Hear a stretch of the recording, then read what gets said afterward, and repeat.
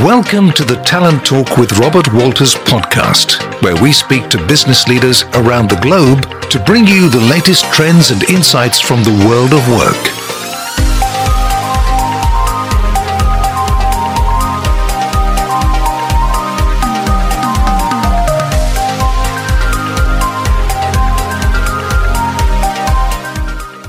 Hola, soy Adrián Musle, bienvenidos a otro episodio de LATAM Leadership Podcast, el cual es parte de Talent Talk de Robert Walters, y cada semana traemos un líder para que nos comparta sobre su trayectoria profesional, sus motivaciones y un poco de la persona detrás del rol.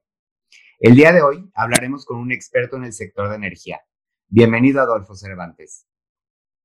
Estamos muy contentos de que estés aquí y que nos puedas compartir un poco más sobre ti y sobre la industria energética que se ha convertido en tendencia. Hola Adrián, ¿cómo estás? Muchas gracias por la invitación y un placer platicar contigo. Súper. Alfo, como primera pregunta me gustaría que nos platiques un poco de cómo comienzas en el sector de energía. Claro que sí. Mira, yo venía estaba yo trabajando en una empresa química, en el sector químico, y a inicios del año 99 me invitan a participar como contador general en una empresa que acababa de ganar la primera licitación que lanzó la administración de ese tiempo a inversionistas privados para la construcción de una planta de generación de ciclo combinado. Ajá. Era la primera vez que se lanzaba una invitación a privados. Fue un hecho muy relevante, muy importante, considero yo, para México en ese entonces. Yo no estuve en el proceso de licitación, lo ganó esta compañía y me invitó cuando formó el equipo para desarrollar este proyecto. Fue una planta de generación en el estado de Sonora y te decía como las primeras en este ramo bajo el esquema de ciclo combinado de construcción de privado. Oye, pues prácticamente pionero, ¿no? En el país. Sí. Tuve la oportunidad justamente de entrar en el sector justo cuando empezaba la apertura y el mix entre sector privado y sector gobierno. Sí, la verdad muy interesante, ¿eh? Oye, Adolfo, y justo, o sea, tú siendo uno de los primeros profesionistas ya adentrados en estos temas de cuando se hizo el cambio del sector energético en México, ¿qué nos podrías decir? O sea, en el transcurso del tiempo que tú has pertenecido en el sector, los principales cambios que has tenido. Mira, la verdad es que ha sido todo un reto. Pues justo como lo estás diciendo, no había experiencia. Fíjate, ni siquiera desde el tratamiento contable de estas proyectos, cómo se iban a registrar contablemente. Fueron varias reuniones de aprendizaje y de explicación en conjunto con los auditores que nos revisaban en ese momento, porque no había la experiencia en México. Entonces, no sabíamos, había temas de linealización de ingresos y temas un poco específicos que tuvimos que ir aprendiendo, y eso la verdad es para mí muy gratificante, y ha sido pues parte de mi desarrollo profesional en el sector. Justamente el abrir este tipo de negocios en México hace muchos años. Claro. Oye, y echando justo un ojo para atrás en toda tu experiencia, ¿qué nos podrías decir qué es lo que más te apasiona de esta industria? Es una muy buena pregunta. Mira, yo creo que es un sector muy dinámico, es un sector demasiado activo, es un sector que exige mucha proactividad. No todos los años es distinto, todos los años hay que estar con mucha estrategia buscando nuevos planes, proyectos. Es un sector de grandes volúmenes, es decir, son registros de cantidades importantes. Es un sector con alto riesgo de ejecución, alto riesgo de gestión. Y yo creo que todo eso me apasiona, ¿no? Todo eso me gusta. el servicio que presta este sector, pues al final es un termómetro de cómo va la economía del país.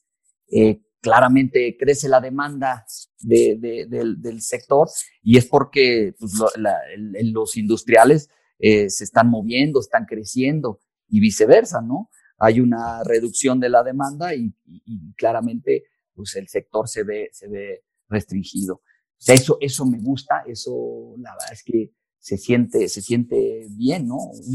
El saber que el sector está siendo un termómetro de la industria, del crecimiento del país. Es que justo parecía que no, pero digo, tú coincidirás conmigo, es de los sectores con más movimiento y uno de lejos lo ve y dices, no, pues está moviendo mucho otro tipo de sector, ¿no? El innovación, por ejemplo.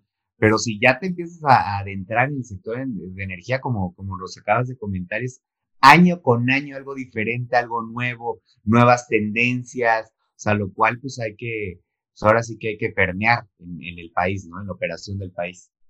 No, claro, es la evolución de este sector. Incluso me atrevería a decirte que implica que los países generen unas reformas muy importantes en la materia.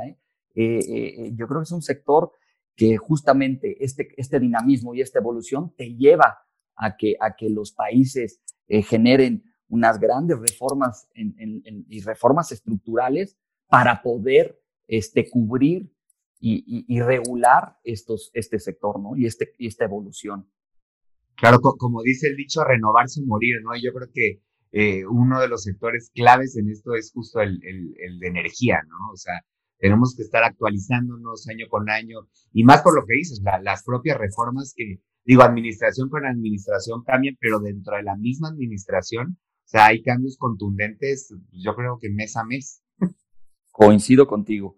Y además, cambios que no no veías venir a lo mejor los 2 años anteriores o el año anterior, incluso tú ibas con cierta inercia y de repente se requieren otras cosas porque ya evolucionó hacia allá, porque la tecnología va para allá, porque la demanda del sector va para allá, porque las necesidades van para allá y son cambios que más te vale que estés con esa adaptación y con esa agilidad para poderlos cubrir, ¿no? Entonces, pues, la verdad, eso es muy bueno y eso es también muy interesante del sector. Claro, oye, Adolfo, y rescatando justo esta adaptabilidad, desde tu punto de vista, ¿qué tipo de perfiles crees que son los que tienen mayor demanda en este sector hoy por hoy? Mira, pues mira, yo te diría que hoy empresas del sector pues demandan especialistas, por ejemplo, en comercialización de energía. Antes era imposible, antes eran actividades propias del Estado. Hoy se requieren especialistas que sepan manejar los riesgos de la comercialización, que sepan llevar la parte financiera, pero también la parte comercial. Eh, Especialistas a lo mejor en la estructuración de la deuda, ¿no? Para el sector específico, porque los riesgos y el enfoque en los riesgos financieros del sector son distintos y los operativos son distintos a los de cualquier otro sector, ¿no? Y dado que este sector está en constante evolución, yo creo que es importante que existan estos especialistas. Evidentemente, yo creo que hay un crecimiento en toda la parte de upstream, toda la parte de perforación, toda la parte de exploración y producción, que demanda ingenieros especialistas petroleros o ingenieros en energía renovable. Yo creo que hay muchos campos en el sector que son demandados y que se requiere esa especialización. Claro. Oye, y justo hablando digo, en el entendido que el sector energético es un sector global. O sea, desde tu punto de vista, ¿a qué países crees que debería voltear a ver México como un ejemplo en el aprovechamiento justo del sector y pues de los frutos que da el sector? Claro. Mira, yo creo que evidentemente hay países ejemplo. Hay países mucho más evolucionados en el sector energético que el nuestro, con reglas, con marcos jurídicos mucho más estables y claros para las inversiones. Estos países, pues, Alemania, Francia, Bélgica, Australia, son países muy evolucionados que han volteado desde hace unos años ya a tecnologías mucho más limpias o mucho más verdes. El mismo Japón, Estados Unidos. Y en Latinoamérica te podría hablar de Chile, ¿no? Chile es un país que tiene los recursos, tiene recursos importantes renovables y se ha desarrollado un marco importante, unas reglas y unos organismos reguladores muy buenos, los cuales se les puede aprender mucho. Yo creo que nosotros vamos para allá, estamos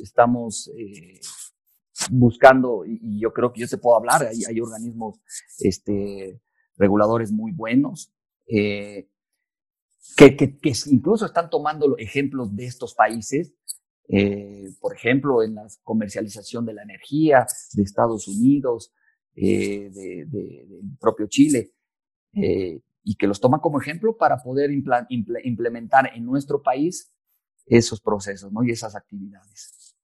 Justo, retomando un poco de lo que nos estás platicando, Adolfo, ¿cuál sería, digamos, el siguiente paso en general en la industria en México? O sea, ¿hacia dónde estamos evolucionando? Mira, yo creo que las bases están puestas. La reforma energética que comenzó en la administración pasada, pues sentó unas bases. Yo creo que bajo esa primera, pues sí, esas primeras bases, lo que nos toca ahora es que pues esta administración ponga el marco jurídico adecuado, con un Estado de derecho, te diría que legitimice la sinergia de capital privado más público, utilizando los recursos naturales de un país. Yo creo que eso es vital, eso es importante, que exista, además de estas reglas, que exista un organismo regulador que defina las políticas, que sea imparcial y que trate de mediar entre los intereses de cada parte, ¿no? Que tenga la independencia como para poder, en caso de una disputa, definir qué es lo que se tiene que seguir, qué parte tiene la razón. Yo creo que este es un punto trascendental para un buen desempeño del sector. Es decir, por un lado, sí, las reformas son importantes, pero estas reformas tienen que venir con unos marcos jurídicos adecuados y organismos reguladores independientes. Es decir, fuera de todo objetivo de alguna parte, ¿no? Te hablo desde gobierno o desde el sector, no sé, residencial o industrial o que sea, ¿no? Yo tendría que ser imparcial y atendiendo a las necesidades finalmente del país, ¿no? Lo que convenga al país y con un marco jurídico para que las empresas sepan el juego, a qué juego están metidos, ¿no? Claro, evitando ser juez y parte, ¿no? Que es lo que comúnmente pasa.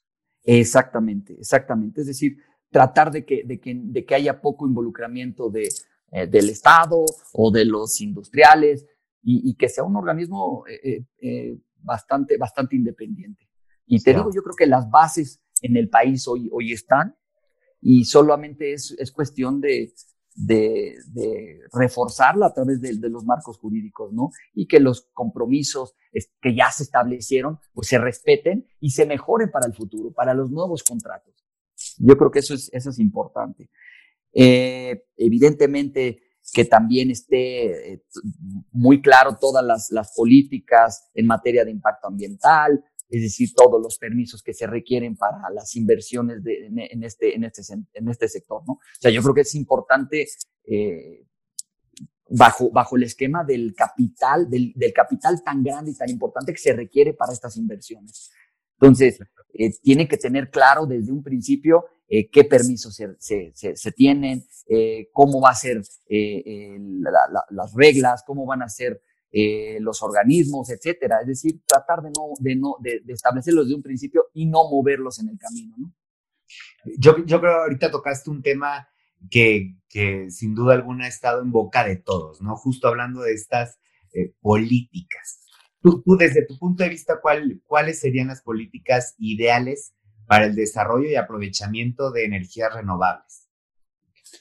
Mira, yo creo que es necesario, es indispensable el apoyo del capital privado, es decir, las licitaciones, por lo menos de lo que yo tengo conocimiento y de lo que yo sé, las licitaciones últimas que hubo para energía renovable, la verdad es que fueron de los mejores precios que obtuvo el país, que es para mí importante que se respeten esos contratos, ¿no? Y no solo que se respeten, que busquemos el crecimiento de esta energía, ¿no? Que al final termina siendo mucho más barata para el país.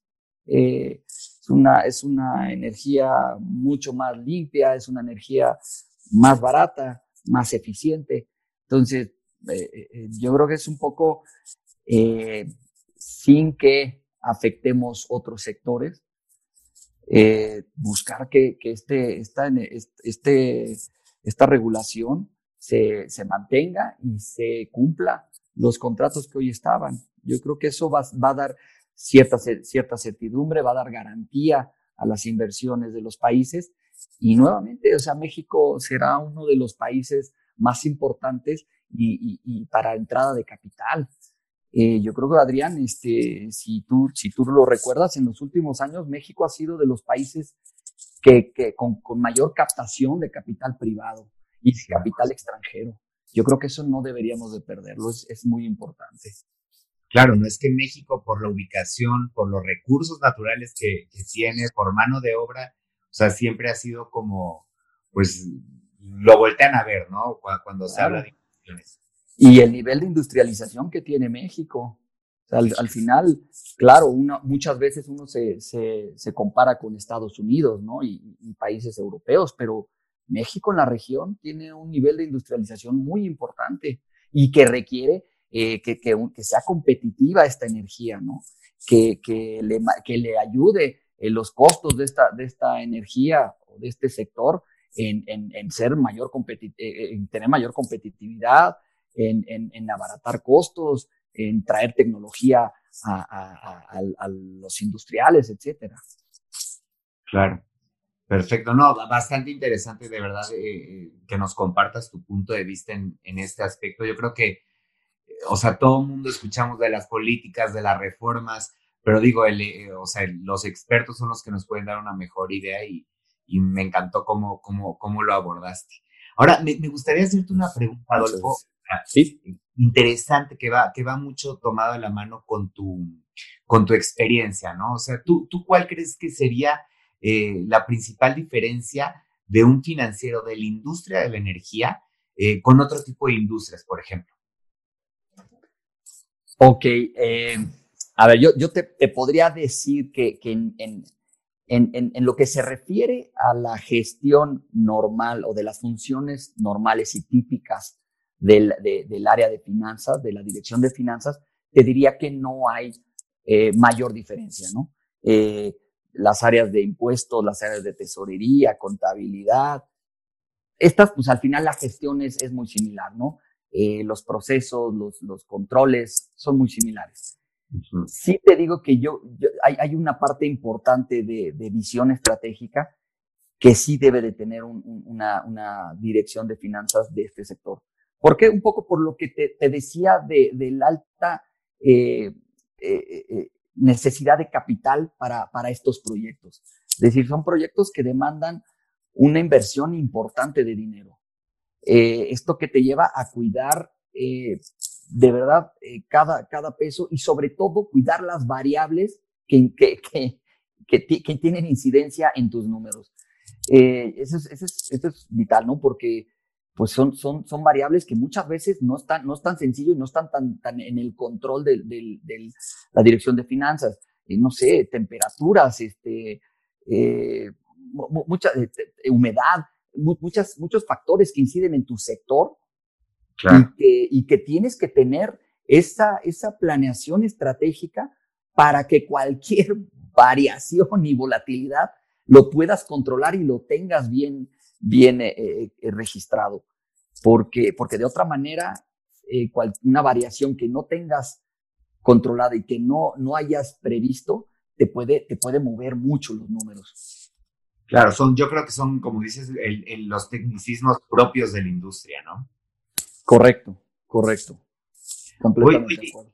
Y digo, siguiendo con el mismo tema del rol del CFO en la industria, ¿cuál crees que sería tal cual el rol de la tecnología hoy en el futuro de la industria de energía?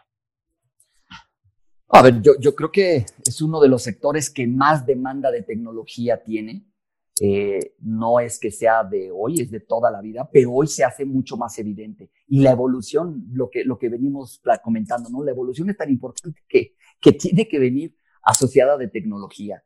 Tecnología no solo en los sistemas contables, sino al contrario, en tratar de compaginar las necesidades del cliente con tus proveedores, es decir, trabajar todo en cadena, y eso solamente con sistemas muy robustos y tratando de darle una prioridad en tu inversión, darle un espacio importante a la tecnología. Yo creo que el sector demanda mucha tecnología, es un sector que se basa en la tecnología, tanto en la operación normal como en la gestión, te digo, de todas las variables que entran. Entonces, es importante la tecnología, es importante que el sector lo tenga en cuenta y lo tenga en cuenta en sus números. Y hoy evidentemente se hace más importante, ¿no? Se hace más evidente. ¿Por qué? Pues porque estamos trabajando bajo un esquema de manera remota, donde, claro, pues tienes que seguir funcionando, ¿no? Y tienes que seguir realizando las tareas propias del área de finanzas, sin que tengas ni a la persona ni necesariamente los papeles o los documentos, ¿no? Yo creo que para el contador a veces es difícil, para el equipo de finanzas a veces es difícil no tener el documento a la mano. Sí lo comentaba yo entre compañeros. Pues a veces es mucho de, bueno, no, pero yo hasta que no vea el papel y no vea aquí, no, pues ahora tienes que confiar y tienes que robustecer tu sistema para que todo vaya en cadena, ¿no? Y todo sea no necesariamente visual, ¿no? O no sé si visual, sino en físico, digamos. Claro. Sí, o sea, esa yo creo que sería una de las principales diferencias, ¿no? Que está teniendo el perfil de un CFO frente a la pandemia, frente a todo este tiempo este momento de trabajar de manera remota, a lo que se usaba antes, ¿no? Completamente de acuerdo, completamente de acuerdo. Y si tú te tocó seguramente verlo, ¿no? Las áreas contables, por lo menos en la época de cierre, estaban ahí. O sea, claro. Y hoy te das cuenta que puedes seguir haciendo los cierres y tus conciliaciones y no necesariamente estar ahí. Evidentemente tienes que tener acceso a tu sistema y comunicaciones muy robustas, líneas de comunicación muy robustas, pero se puede trabajar y ya no necesitas tener al equipo ahí físicamente. Sí ha cambiado. Para mí, por lo menos en lo personal, ha cambiado esa manera de pensar. Hacia allá iba justo, Adolfo. O sea, ¿cuál ha sido tu experiencia como CFO trabajando de manera remota? Pero sobre todo, me llama mucho la atención lo que platicas de los cierres, o sea, que realmente eso es un trabajo en equipo, ¿no? ¿Cómo has mantenido tú a tu equipo de trabajo unido en una situación así?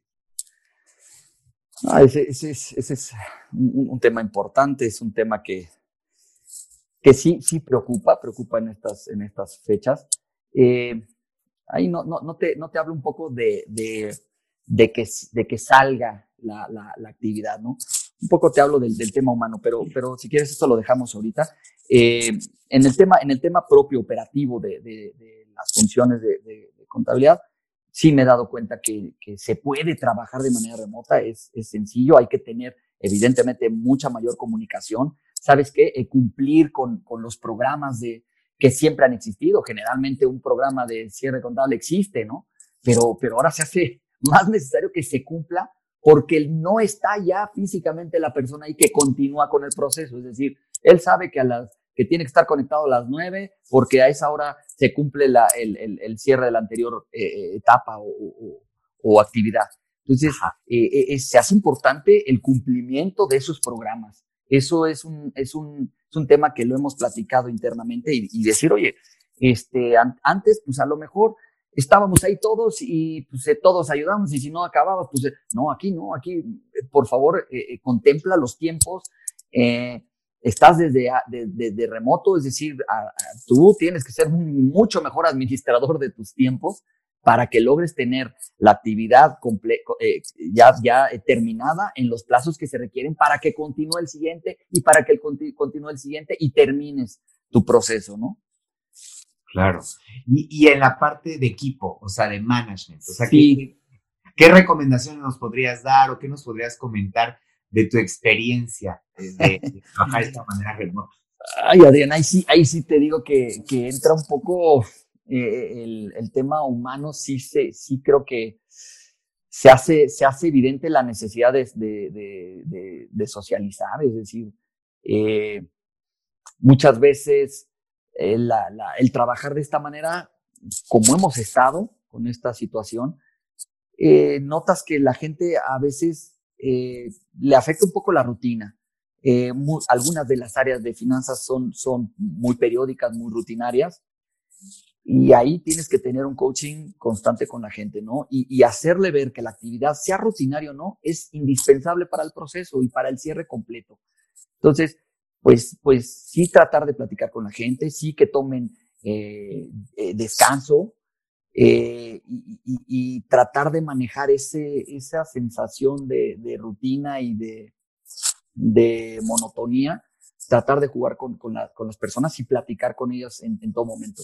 Tenemos sesiones, no te digo porque no es un coaching, más bien es como de esparcimiento nosotros en el área, donde sí, claro, a ver, señores, yo creo que ya está un poco tenso la situación, hemos estado trabajándole bastantes horas en los procesos, a ver, vamos a juntarnos 10, 15 minutos, platicar de cualquier cosa, reírnos y luego retomamos los temas, ¿no?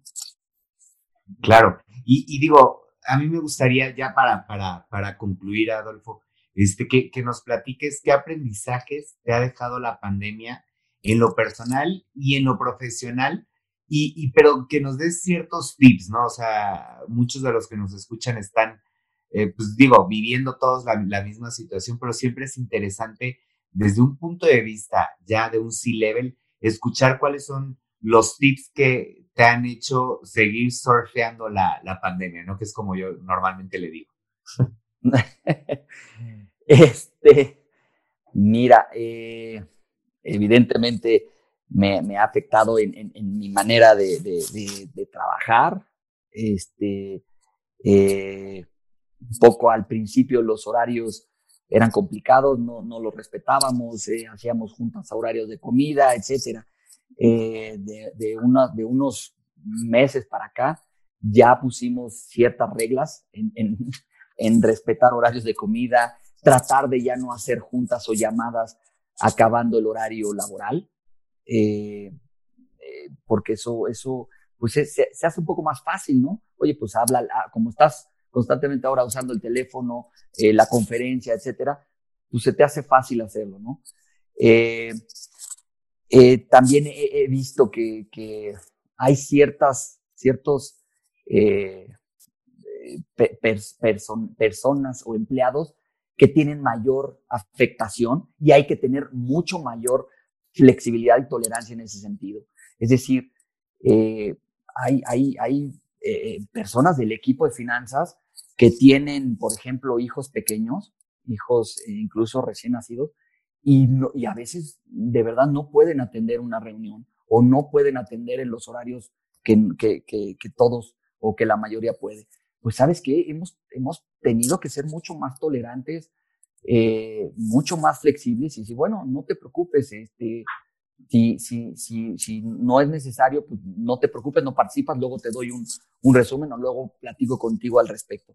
Es decir, si bien a veces el trabajar así genera cierto cansancio, por otro lado, es importante tomar siempre pues esa tolerancia, ¿no? Y esa flexibilidad que ves en personas o en empleados de tu misma área.